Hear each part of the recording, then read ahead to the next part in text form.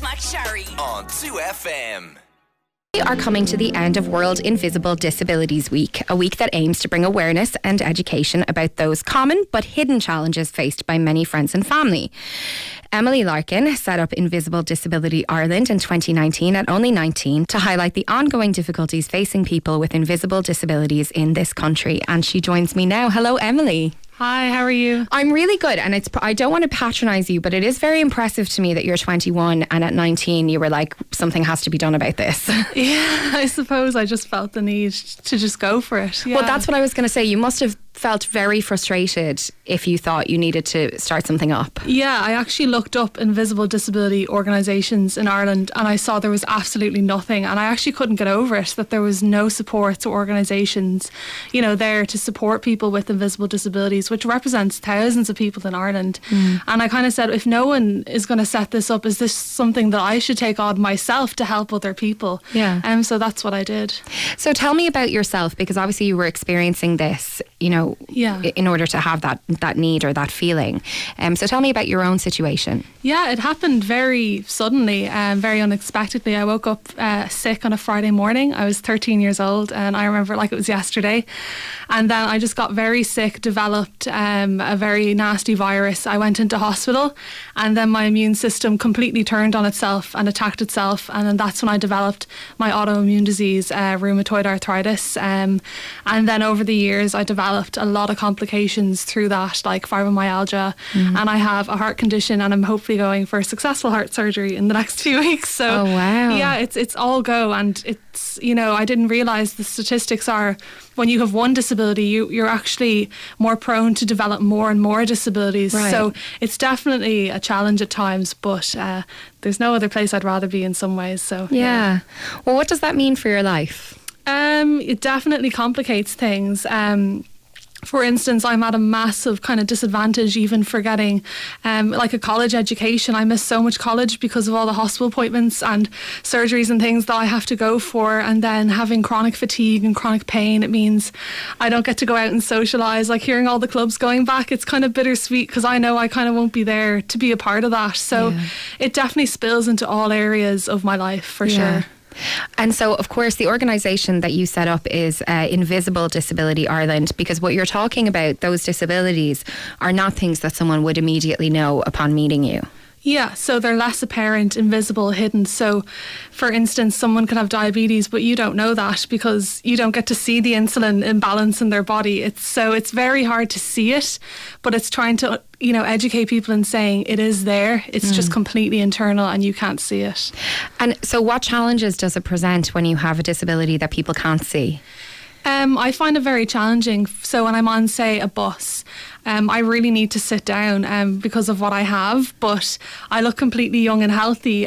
So obviously the seat is naturally given up to, say, an elderly person, and I'm left standing, which means debilitating pain. It means I'm, you know, chronically fatigued by the time I actually get to the destination. You know, it's the little things like that along the way that make it very difficult for the day-to-day basis. Yeah, I actually saw a TikTok the other day of a girl, and she was this like really glamorous young woman, but she had a prosthetic leg and she used a cane, and she was telling a story of being on a bus and sitting in one of those seats and having someone like scream at her basically and say get up, and she was like, can you not even see? And she had a visible disability, so I can only imagine for you. And I have like an accessible parking badge, and I hate using it because I'm just terrified that someone will come up to me and say, how dare you? And it's like, I actually have a really legitimate reason to use this, but yet you just feel like because your disability you can't show it to other people. You just feel so conscious of people kind of approaching you and saying things like that, for sure. Which is just... It just defeats the whole purpose. Yeah, like, I mean, the idea that you would be living your life, you know, experiencing this disability and just getting on with your day, and that someone would come up and be like, prove to me you're disabled. Yeah. Like, it's crazy. Yeah, for sure. Have you had that happen? Has anyone kind of called you out? Not really, but you do get a lot of nasty looks when I get out of the car and they see him in the spot and they see I have the badge and they're like, I can approach you but I can't, and you do kind of get the looks and they kind of follow you and you're just like, oh. And what do you think people think, that maybe you're driving someone else's car or something? They must think I'm using like my granny's badge or something, you know, and it's just so far from the truth. Yeah. So what would you like people to know? I'd like people to just know that you can't see all disabilities, and the statistics are that 80% of disabilities are invisible in the disabled community. So that's a massive proportion of the disabled community that isn't represented under the national, universal symbol of disabilities. So it's really just saying to people, you don't know what's going on in someone's body. So it's just being a little bit more empathetic towards people. And if you have a friend or someone and you know they have a disability, you're just trying your best to maybe understand a little bit what that means and what that looks like. As a 21-year-old, do you find that's tough with your own friends or with people that you meet socially for them to understand your situation? No, I have great friends and family. It's more the systems I'm up against, like the health service, the education system. I feel like it's me against the world in those ways because I suppose a lot of the services in Ireland and the governmental bodies are very ableist. So it's trying to fight that kind of disadvantage that the world has placed you at for no other reason other than the fact that you have a disability. So yeah, it can be challenging when it comes to those. What are some of the things you're fighting for at the moment?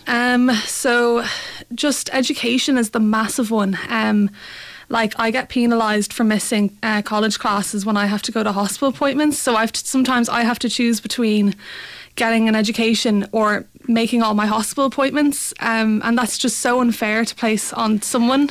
So there's no kind of infrastructure or allowances made for the fact that someone might need to go to the doctor or to the hospital? If you do, you have to fill out kind of a 10-page form, and then they still say, well, you've still missed the class. So there's no kind of point in filling out the form in a way. So you're just kind of left with a disadvantage of getting a really decent education. And then also like with the health service, I've had really bad experiences with the health service in terms of waiting times and all of those things. And so you're constantly being an advocate for yourself within the health service, saying, listen, I need this scan, or I really need this referral, and you're kind of constantly kind of butting heads with doctors, and it can be really frustrating when all you deserve is a really good health experience and an education. Well, also when you consider the fact that like you are doing all of so you're managing all of your medical needs in terms of appointments and all the rest.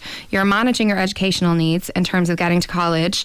Then you have this added advocacy that you have to do for yourself, and you're already compromised in terms of energy. Like, how are you supposed to... Yeah. It doesn't make sense. It's very challenging. And then also the cost of living with a disability in Ireland is massive. And I just dread the day where my medical card is up for renewal. That is my biggest worry. And I shouldn't have to worry about that, because I know in like any other country in Europe, healthcare is essentially free. And Ireland is such an outlier in this. So there's a lot of kind of worries unnecessarily placed, especially on young people with invisible disabilities in Ireland, for sure. And it does drain my energy, but who else is going to fight it if I don't? I mean, you're right, and you're obviously incredible. But do you think for people who have the disabilities that people are, I don't want to say used to, but the ones that, if someone uses a wheelchair, or if they have a prosthetic limb, or a visible disability, are there structures in place to protect them? From what I've heard, yes. I mean, there is a lot of resources for people with more apparent disabilities. But I think we do have this image or perception in our head of what a disability is. Yeah. So I suppose my job is to come in and kind of challenge that narrative and say, what actually is a disability and what does that look like? Yeah. God, it must be exhausting though when you're already tired. Yeah. Yeah, sometimes I do a lot of work in my bed, cuddled up in bed. Yeah. I mean, so do I, but I'm just lazy. Like, that's a different situation.